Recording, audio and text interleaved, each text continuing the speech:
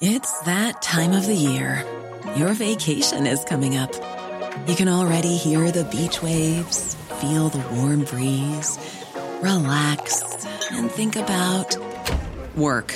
You really, really want it all to work out while you're away. Monday.com gives you and the team that peace of mind. When all work is on one platform and everyone's in sync, things just flow. Wherever you are, tap the banner to go to Monday.com.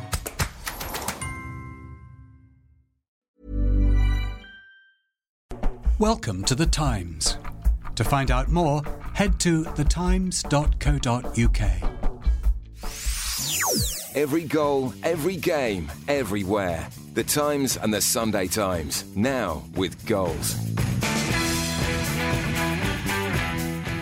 I'm Gabriel Marcotti, and in the studio this week, I am so excited because I am joined by the very talented Alison Rudd, the equally talented James Scowcroft, and having made his way in from beautiful sort of Barnes, Richmondy, Mortlakey, West Londony, by the river-y, posh people-y type place, the pride of Yorkshire, it's Matt Hughes. On the show, we'll be talking Harry Kane, QPR's plight, pitch invasions, but first we have to start with the magic of the FA Cup.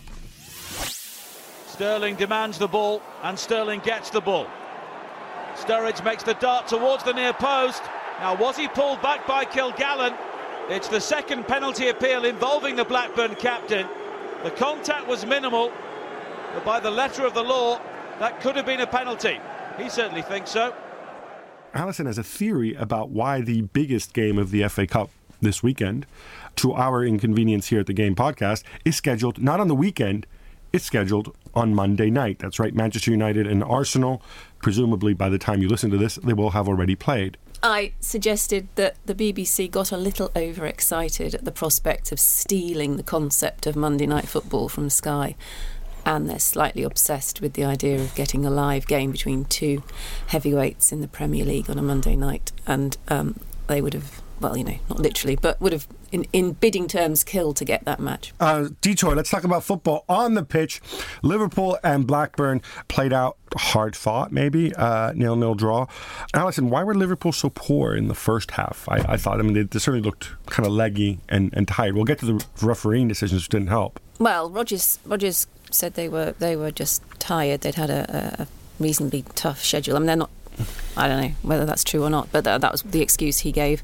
I think Blackburn started more positively than Liverpool, although their main tactic was quite funny, which seemed to be that because I think they decided to let Liverpool attack the Kop end in the first half, because that meant that Mignolet had the sun in his eyes in the first half, and the tactic seemed to be to just get the ball in quite high, and that maybe he'll be blinded and they'll score.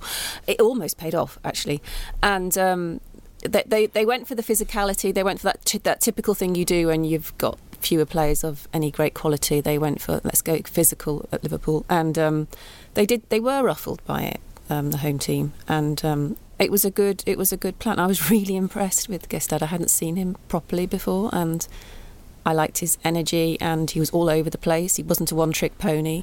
He was holding the ball up really well, and he did intimidate the Liverpool back line. Didn't help Liverpool that Skirtle was injured very early in the match, because he is clearly Liverpool's more consistent defender this season.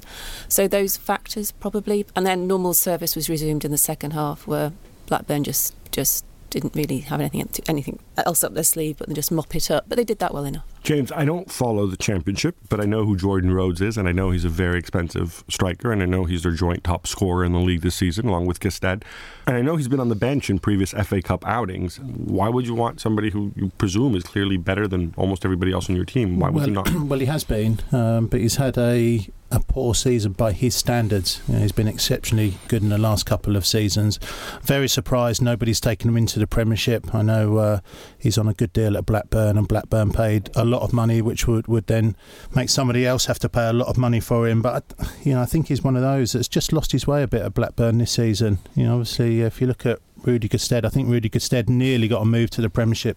I think Crystal Palace were interested in him in January. It didn't quite work out. So it's worrying for Jordan Rhodes, because I thought, he's one of these, good English centre forwards we had that would go into the Premiership, maybe hold his own. His goal scoring record is phenomenal in the Championship, but it just hasn't happened for him this season. It's that old debate. Is James probably been better placed to answer this, but is scoring goals enough these days for a centre-forward? Fabio Capello didn't think so. That's why he never picked Michael Owen. Matt, there's been a load of centre-forwards that have been made redundant because everyone plays one up front now instead of two up front. So, and Jordan Rhodes, Jermaine Defoe was a classic example.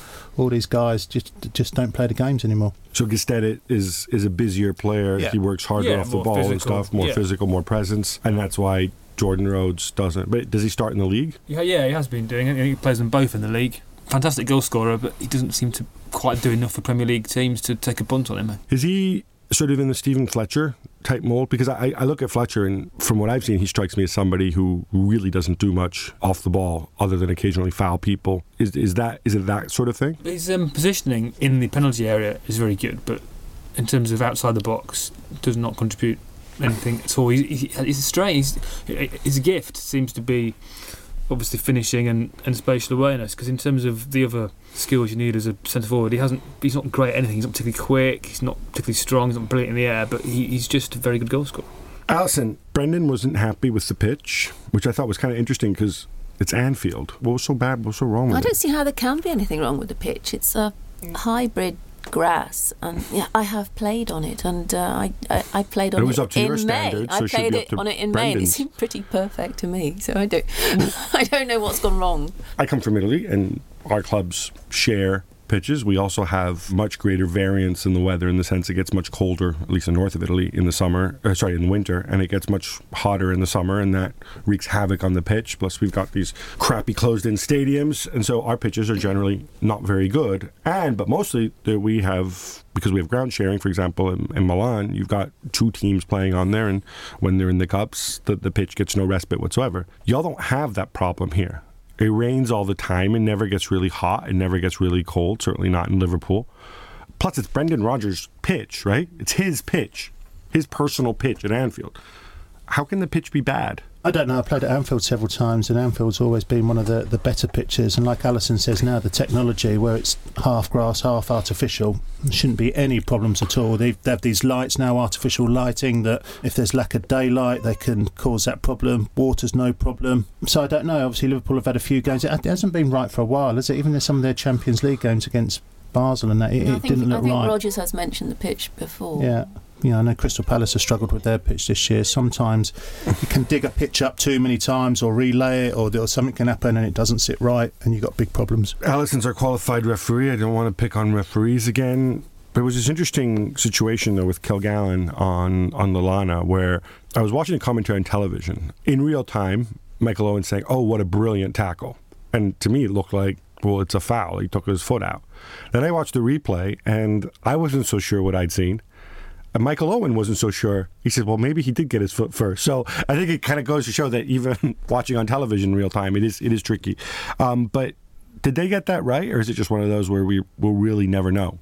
Well, it was a borderline decision, and this is the problem whenever we get down to talking about video reffing and stuff. There will be quite a few incidents where you can't. Be careful, because Matt Dickinson might be listening. Yeah, he gets very cross, doesn't he? There will be plenty of incidents like that one where you just have to accept you're not sure, and if you're not sure, you don't give the penalty. I think the defender did touch the ball, but I think he also took the man.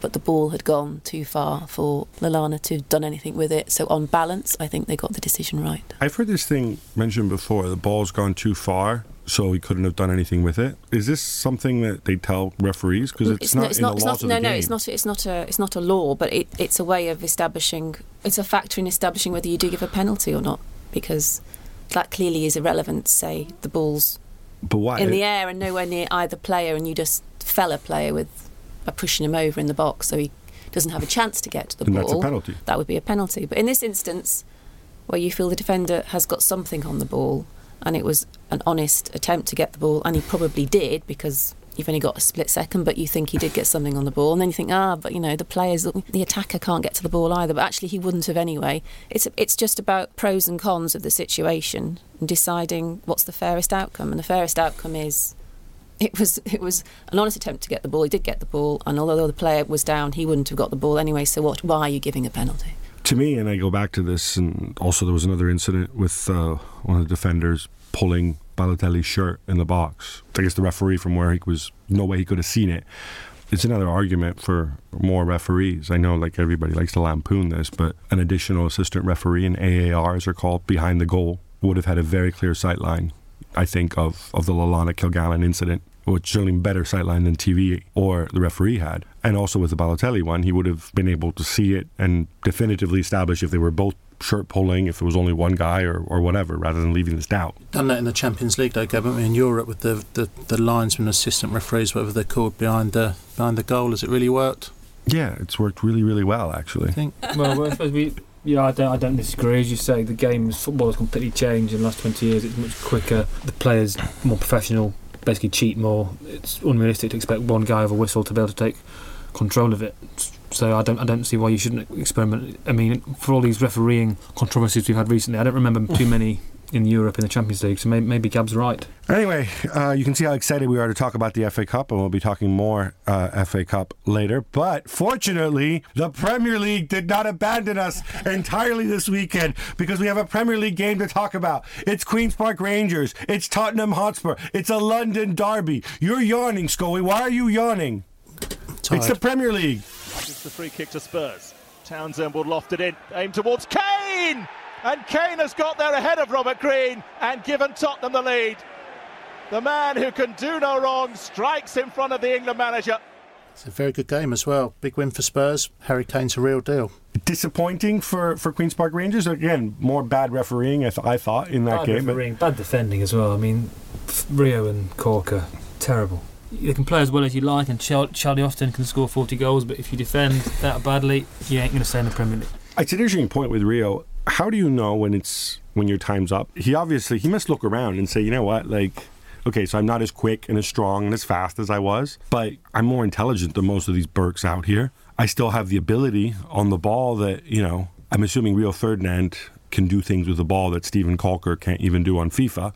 And as a footballer, I'm assuming you have to have that confidence, right? That you have to believe you're good enough.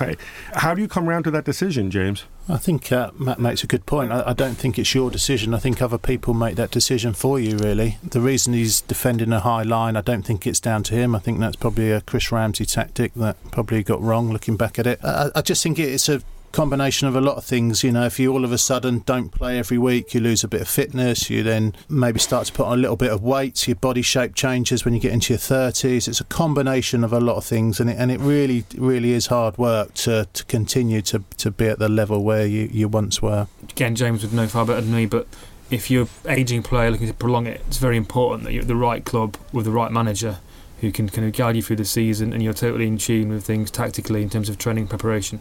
Easy with hindsight to say now, but QPR and Rio Ferdinand are not a good mix. They're a struggling team with lots of older players, very well paid, mixed some youngsters in there as well. They're in their second manager of the season. Rio Ferdinand, for all his quality and intelligence, he has throughout his career had lapses of concentration and questions over his commitment to an extent. I don't think it's a good combination, and where he's playing probably hasn't helped him. For all that said, for QPR, I thought it was a bit of a heartbreaker, but Ramsey, the manager, still somewhat bullish. Is he right to be? Well, he'd be a fool to publicly sound depressed, wouldn't he? It's not over. There's still every chance they could climb out the bottom three. He has to believe that.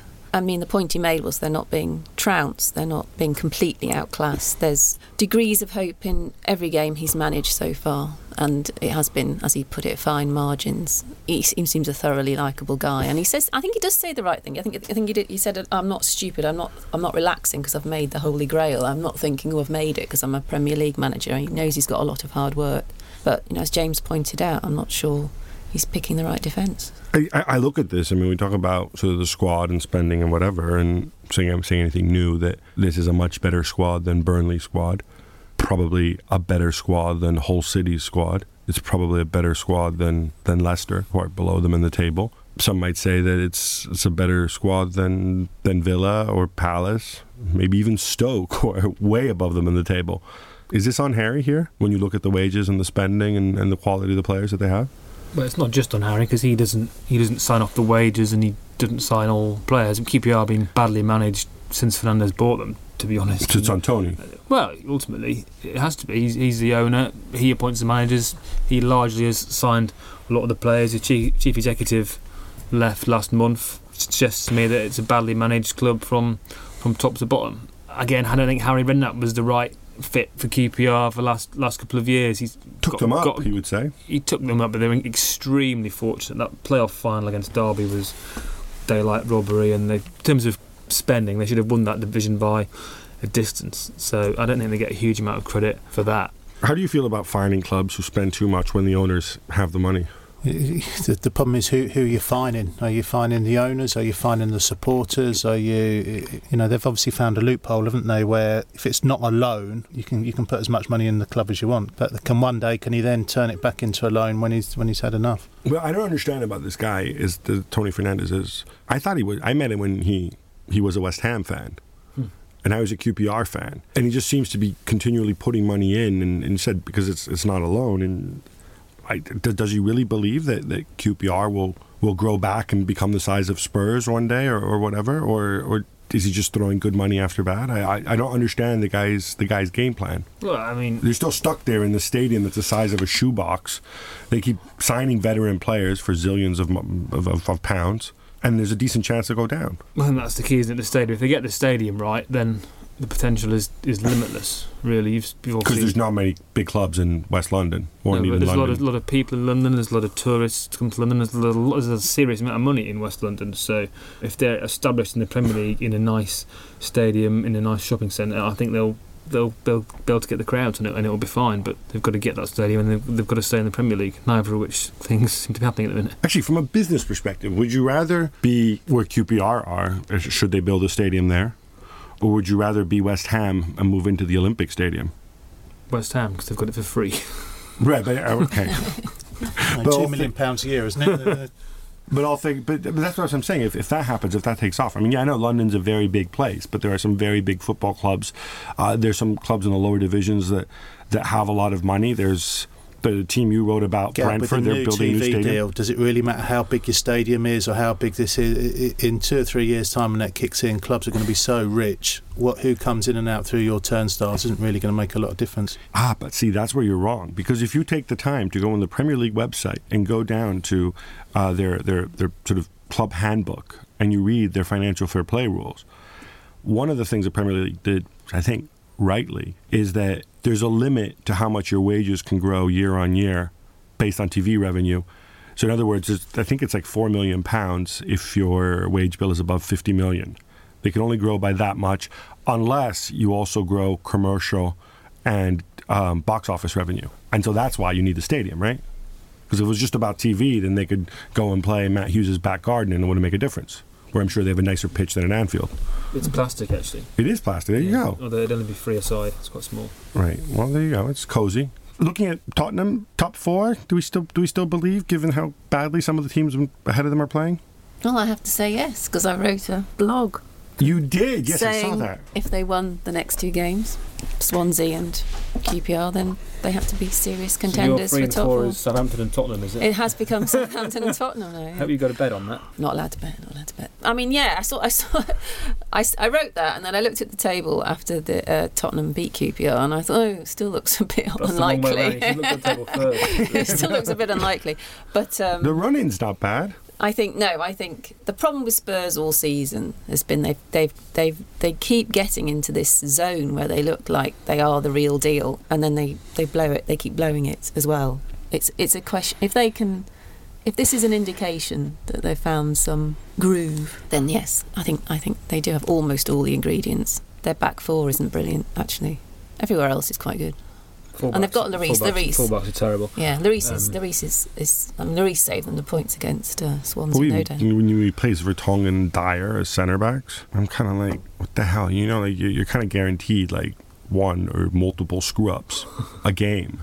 He brought in Fazio, who I don't think is that bad a player, but then in several big games recently, he's. It's that time of the year. Your vacation is coming up. You can already hear the beach waves, feel the warm breeze, relax, and think about work. You really, really want it all to work out while you're away. Monday.com gives you and the team that peace of mind. When all work is on one platform and everyone's in sync, things just flow. Wherever you are, tap the banner to go to Monday.com.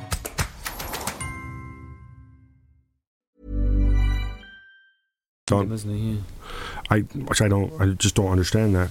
But why is it though that I mean, I was talking to somebody about this at Spurs who said, well, the teams ahead of us, nobody's playing consistently well except for Chelsea, and we don't really need to worry about them. You know, even Southampton are going to regress to the mean at some point. Why is it? Why? But I guess Arsenal, to be fair, I think are playing better. But why are so many big clubs really just playing poorly? Leave aside results. You know, Liverpool have been inconsistent. United have been inconsistent. Spurs have been inconsistent. And I'm talking performances here, not results. Well, why is that, Matt? Well, if you look at it, a lot of our bigger clubs are in a state of transition for obvious reasons. United, new manager. Tottenham, new manager. Liverpool lost their best player, outstanding, the best player in the league. I think Arsenal have been fairly consistent within their own limitations, which is what's made it. If City aren't in transition, then people are saying, oh, look, they're stale. Well, they'll be in transition soon and Pellegrini gets sacked, so they're foreshadowing the inevitable.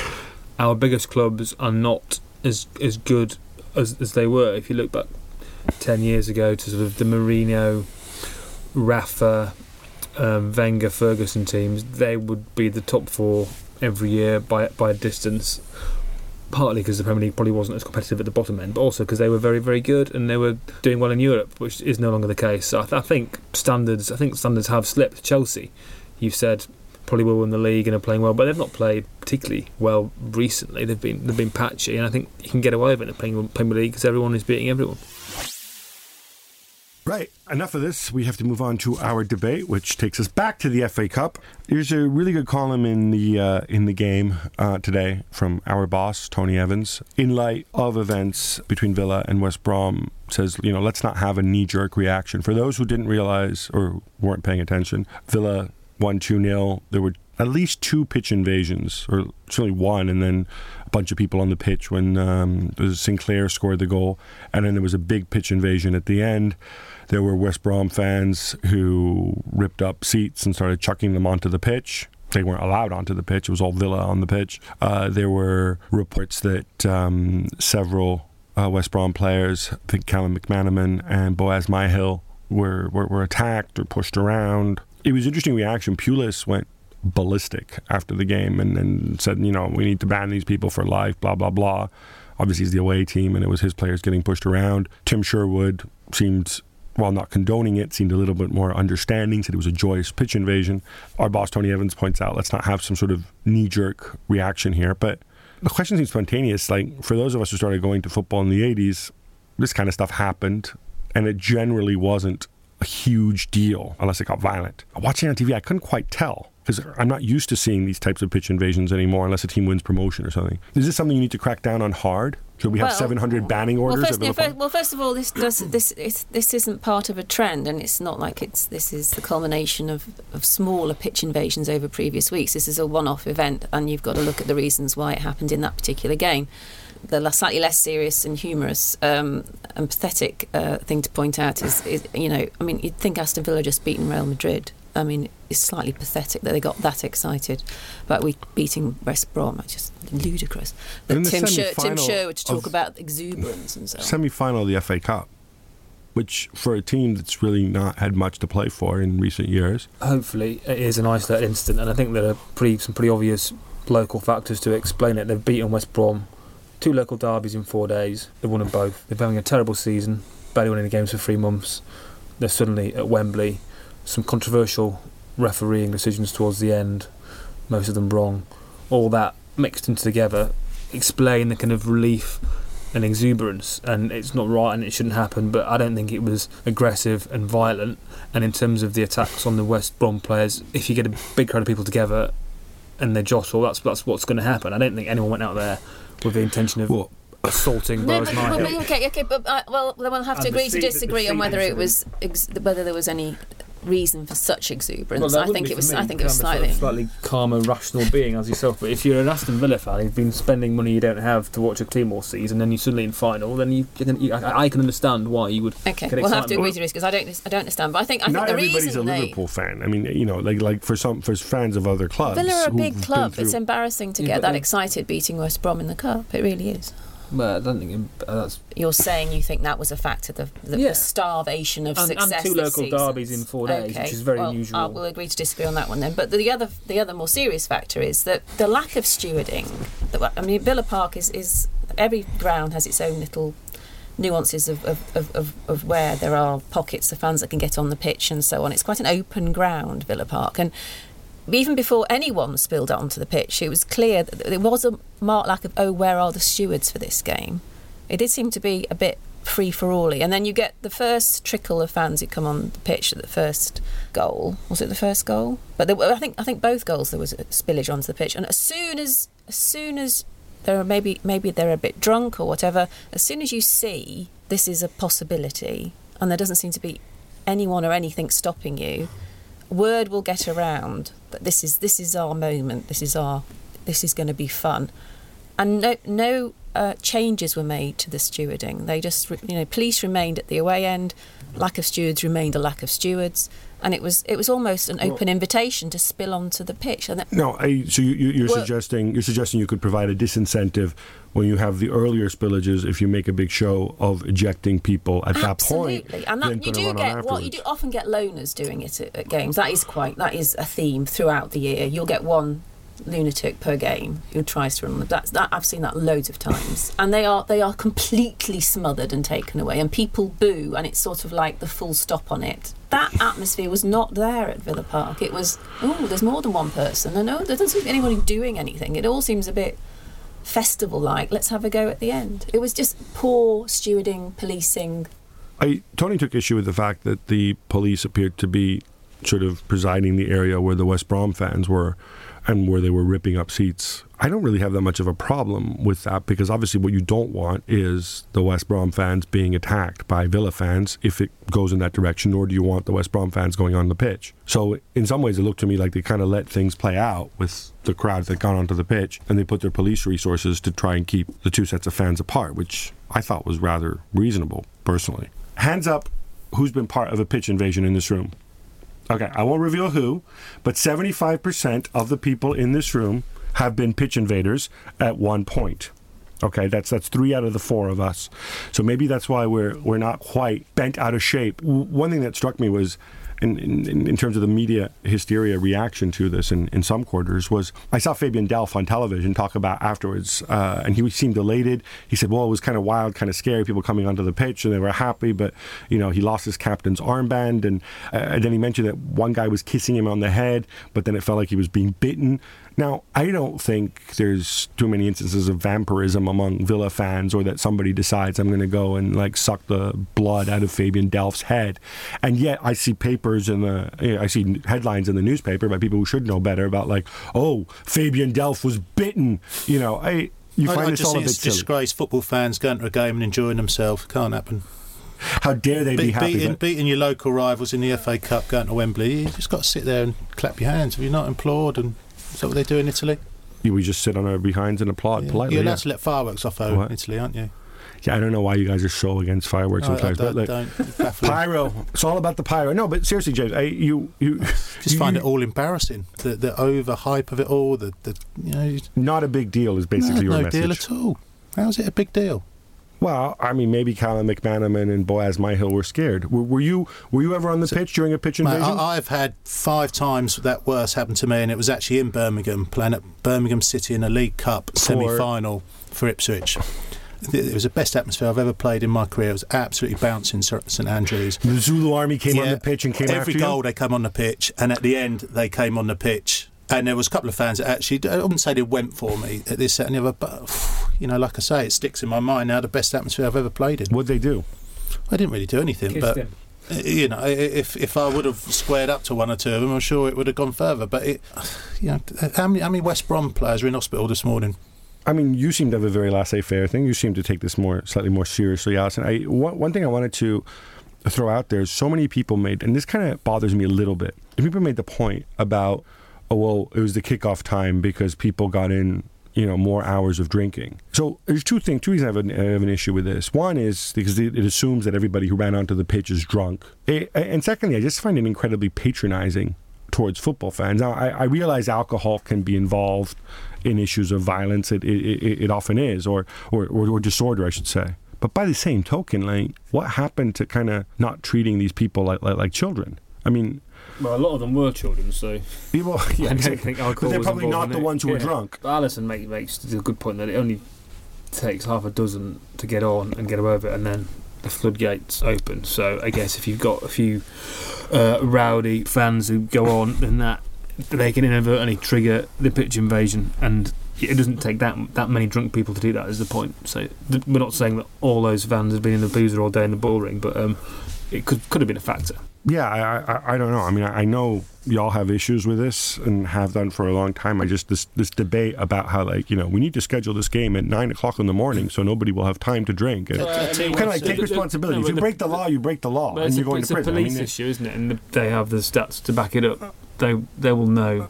Yeah, they have the stats that they compile to back up what they want to do, which is to play at 9 in the morning. If it were up to them, it'd be a lot cheaper, I suppose. I'm sure they would. I think this weekend, having played the game, supporting the game, and worked in the media, the divide between the three of them, and you can see it on social media, is massive. The actual match-going supporter, their sort of opinion on it, the players to away, and the people who work in the media. The gap now between the different corners of football in supporters media is massive, absolutely massive. People just see it from a completely different point of view. All right, how about some quick hits? We talked about the bad stuff before, but we should give credit to Aston Villa, who are through the semi-final thanks to a 2-0 win. Matt, are you willing to credit Terrible Tim? Is this what's known scientifically as the Sherwood effect? Well, they've won 2 tough games in a week, so I guess it is, and they're at Wembley for the first time in 15 years, is it, I think? So he's doing well. He has to sustain it and keep them up. Claudio Jacob was sent off for West Brom for what looked to many as a rather innocuous challenge. In fact, it looked like the other guy, Bakuna, came in and tackled him. Alison, you're a resident qualified referee. Did the official just get it wrong because he's human and mistakes will happen? Or is there something in the laws of the game and the interpretation that us know-it-all pundits don't realise? I don't think so, no. Jacob ended up getting penalised because he was really trying not to hurt the opponent, and he sort of skidded to a halt cartoon style, which meant that his studs did show a little bit. But it was quite clear his motivation was to avoid hurting the player who was tackling him. So it was a wrong call, absolutely. Thank you. Mistakes happen. Let's all move on. We're all human. Papi Cisse issues a full apology for his role in the spitting incident and gets 6 games, plus 1 because he'd already been found guilty of violent conduct this season. Johnny Evans denies the charge. In fact, says he wasn't even aware of the incident until the next morning. But the FA don't buy it, and he also gets 6 games. Scully, are you okay with this? And can you share just why professional footballers find this so distasteful relative to, say, a leg-breaking tackle? There's 2 things. I don't think anybody really... leg breaking tackles, anyone means to do it, it happens, and it's not very nice. But spitting, not just on football, anyway, it's absolutely vile, isn't it? I do feel for Johnny Evans. Not that sort of player. No, I don't think he is, and if he did do it, then he deserves everything he's got. But will we see one day someone actually saying, "No, I didn't do it, and you're wrong, and I'm going to get my lawyers onto it"? Or I don't know. I just think the FA, if they don't do anything, they're going to get criticised. If they do anything, maybe the criticism isn't going to be quite as bad. Paul Scholes and the rest of the people who stuck up for him said that he just spat on the ground and that it's a normal reflex action. Footballers spit all the time. Aren't there camera angles that could establish whether he did spit on the ground or whether he ended up spitting on Papi Cisse? I didn't see any. Well, often with spitting, the spit doesn't actually reach the player. It's just the act of spitting in the direction of the player. So it's okay, sort of irrelevant whether the spittle hit Cisse or not, isn't it? Plenty of stories suggesting Manuel Pellegrini may need to seek employment elsewhere at the end of the season. Husey, if you were Sheikh Mansour, you'd be a lot wealthier than you are now, and you'd still have that very fetching beard. But would you part ways, assuming you finish in second place? And who's tipped to replace him? It depends how they finish second. If they win every game, then the season, and Chelsea do, and they finish second, then no, because there will have been a response and an improvement. If they continue to be inconsistent and don't improve over the season, I would get rid of him, and I would love to see Jurgen Klopp in Manchester with Van Gaal, because that would be hilarious. The Champions League and Europa League return, and with it, the chance for the 3 Premier League clubs to make amends. Alison, any grand theories on the underperformance, or is it just a bad week at the office? Well, no. I mean, like, Everton are doing well in the Europa League because Martinez takes it very seriously. Wenger and Pellegrini take Champions League too seriously and almost become paralysed by overthinking it, I suspect. And the other big factor is Premier League is, relatively speaking, absolutely exhausting, and we don't schedule games for our participants with any great sympathy. They just have to get on with it, and sometimes that means we take it all into account that we probably will underperform. And also Mourinho treats the Champions League like his personal fiefdom, which is quite a good approach for success. Reading and Bradford battle it out to a scoreless draw, which means we get to see a replay. Scully, did you watch this game? Will you watch the replay? Did it diminish the magic of the FA Cup for you? And there was also more bad refereeing in this, but at this point, it's like shooting fish in a barrel, so we won't go there.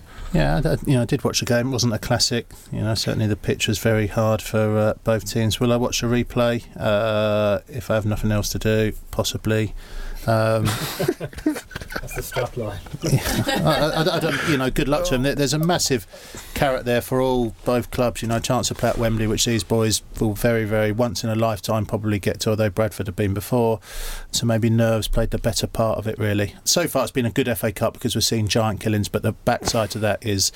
The flip side, to that will be, we're going to see some dull games, aren't we? Maybe a semi-final of Bradford versus Manchester United. That would be dull. Not if it's an epic upset with Bradford upsetting United. The pigs here, Man United have made it so far. I can't see how that would be an upset. Gab, I have a question for you. Barcelona are in pole position again in the race in Spain. What's wrong with Real Madrid? Lots of things. They were absolutely terrible against Athletic Bilbao. They went 1-0 down early. It took them ages to react. The front 3 simply aren't working. 4 of the last 8 games, Cristiano Ronaldo has not had a shot on target when you consider that he shoots on goal like 50 times a game on average, and that is accurate. It kind of says it all. Benzema had his poorest game in months.